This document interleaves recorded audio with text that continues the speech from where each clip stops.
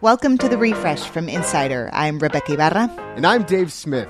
It's Wednesday, August 10th, and we're the podcast that updates whenever there's news. All day, every weekday. Here's the latest. The Justice Department has charged an Iranian national with a plot to assassinate John Bolton. Bolton was Donald Trump's national security advisor in 2020 when the administration killed a top Iranian military leader in a drone attack. The DOJ says 45-year-old Shahram Poursafi is a member of Iran's Revolutionary Guard, and he offered last year to pay $300,000 to individuals in the U.S. if they would assassinate Bolton. Poursafi is still at large abroad. Donald Trump has taken the fifth. Yes, the man who once publicly asked why innocent people would make use of their Fifth Amendment right against self-incrimination has had a change of heart. He refused to answer questions this morning in the New York Attorney General's investigation into the Trump Organization. In a statement that included the words witch hunt, fake news, and FBI raid, Trump said he now understands why the Fifth Amendment is important. There's debate about whether today's bigger than expected fall in the consumer price index was great news or just so-so news. But there's no doubt how traders on Wall Street felt. The lower CPI sent the Dow up more than 500 points, and it stayed there throughout the day. The Dow gained 535 points, while the S&P 500 and NASDAQ did even better, both closing up over 2%. Google has chosen the nuclear option with Apple over the green bubbles versus blue bubbles debate, with a full-on social media campaign about it and a website, which you can go to right now, android.com/getthemessage. A huge banner there reads, quote, "It's time for Apple to fix texting." Google says Apple should adopt RCS, which is a modern messaging standard that's more compatible with Android devices, and just ditch the decades-old SMS along with the sad green bubbles when iPhones receive Android texts. I, for one, think we should all just be using WhatsApp. At the White House today, President Biden heaped praise on comedian and activist Jon Stewart. What you've done, John, matters.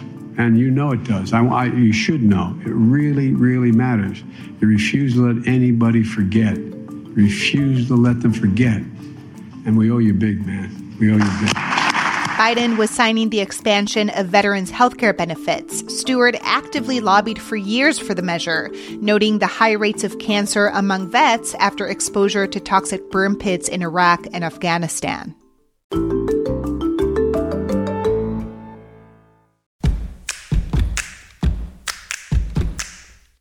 Today and every day, we're updating the refresh from Insider as news happens, so check back whenever you want to know the latest. We have a question for you. Does work feel especially tough this summer? Are you struggling to get your work done while battling the summer slog? If so, tell us about it. Send us a voice memo at therefresh@insider.com. You could be featured on the show and get expert career advice from Insider's Rebecca Knight. The Biden administration has decided to move ahead with the plan to split one dose of the monkeypox vaccine between 5 people. The Department of Health and Human Services has issued its approval in hopes of stretching the vaccine's limited supply. Critics are worried the lesser dose will dramatically decrease the vaccine's efficacy in people who are at high risk, mostly gay and bisexual men. But the health department says it should be fine. Their evidence? A single study. Honey, I just got a raise. Let's go to IHOP. That's right. IHOP and its sister restaurant chain Applebee's are seeing spikes in customers who earn over $75,000 a year. The CEO of their parents' company, Dine, said on an earnings call that the chains tend to do well in tough times when customers are hunting for value. However, the restaurants also saw a dip in patrons who earn less than $50K, who are apparently looking for even cheaper options. We're sorry to be the bearer of bad news, but in France, a beluga whale that had been stranded in the Seine River outside Normandy has died. For the past week, veterinarians had been trying to feed it and get it to swim back to the ocean, but it wasn't working, so today they spent 6 hours lifting it out with a crane. They tried driving it to a saltwater pen where they hoped it would regain its strength, but the whale, which is a protected species, was in such distress that the team decided the most humane thing to do was euthanize it. Rest in peace, Belly. Yes, they named it Belly. The Apple TV show Severance is a big hit, but just how big of a hit? Not even the producers know. In an interview with Decider, Ben Stiller, who directed and executive produced the show, said Apple won't share viewer numbers with them. It's a bit ironic considering the show is all about a corporation keeping employees in total secrecy, but nevertheless, the show is doing well enough to get 14 Emmy nominations. Arrivederci, Domino's. The fast food chain will close all of its locations in Italy after its famed pineapple and hamburger pizzas failed to catch on in the place where pizza was invented. How strange. The first Domino's opened in Italy in 2015 and tried luring Italians with delivery, something most pizzerias in the country didn't do. But during the pandemic, Italian restaurants started delivering, pushing Domino's out of the door. When you think of the metaverse, you probably automatically associate it with Mark Zuckerberg. He believes it's not just the future of his company, which he famously renamed Meta, but the future of the whole internet. But Meta has some steep competition in this space, with Apple. And the two companies have very different ideas of what the metaverse will look like. Matt Weinberger, deputy tech editor at Insider, is here to tell us about this philosophical competition between them. So Matt, what is each company's stance on the metaverse? So, first of all, the metaverse is a term that means different things to different people. What most people generally agree on is that the metaverse is an online connected virtual world, sort of an evolution of the modern day internet. But where Facebook and Meta are placing their bets is that the real future of the metaverse is going to happen in virtual reality. And virtual reality, you may have seen the headsets. You pop one on, there's a screen just a couple inches from your face. And Facebook has many, many products, including Facebook Horizons, where you can meet up with friends, take those meetings, play checkers and chess and tennis, but it's completely immersive.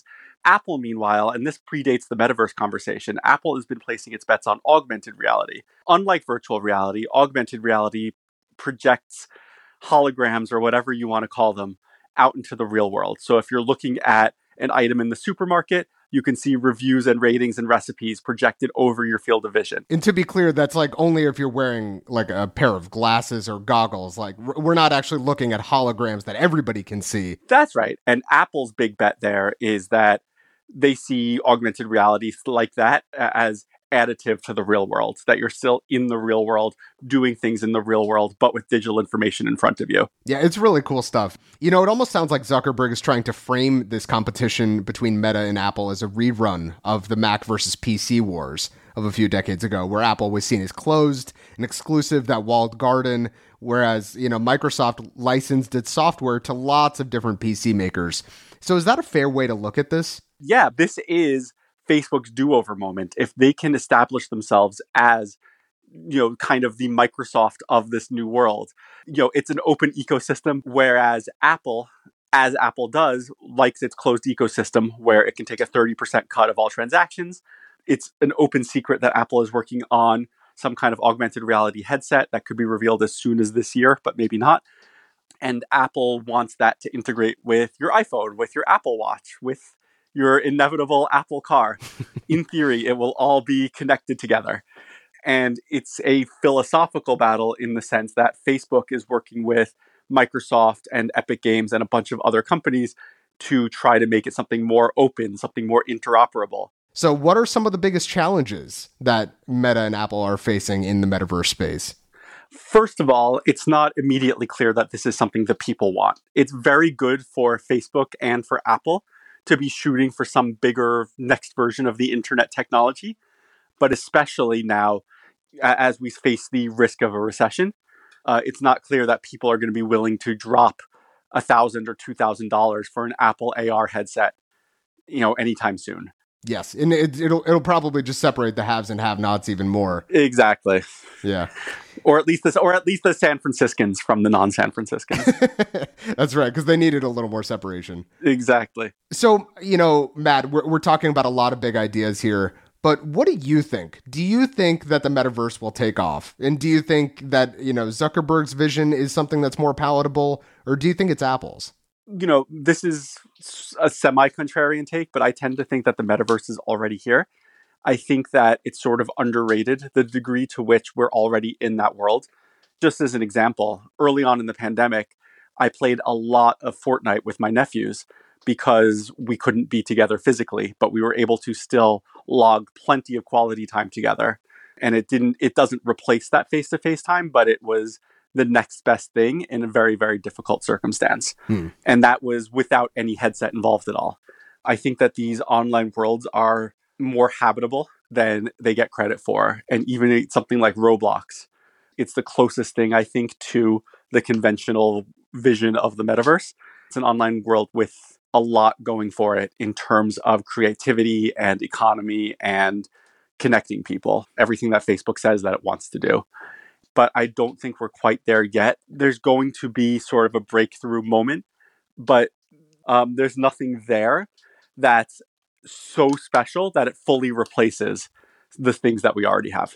That's a great way to put it. Matt, thank you so much for chatting, man. Thank you for having me. Matt Weinberger is a tech editor at Insider. Make sure to follow the Refresh from Insider on Apple Podcasts, Spotify, or wherever you listen to podcasts. And please leave a rating and review. It helps other people discover the show. You can also just tell your smart speaker to play the Refresh from Insider podcast. I'm Rebecca Ibarra. And I'm Dave Smith. Talk to you soon.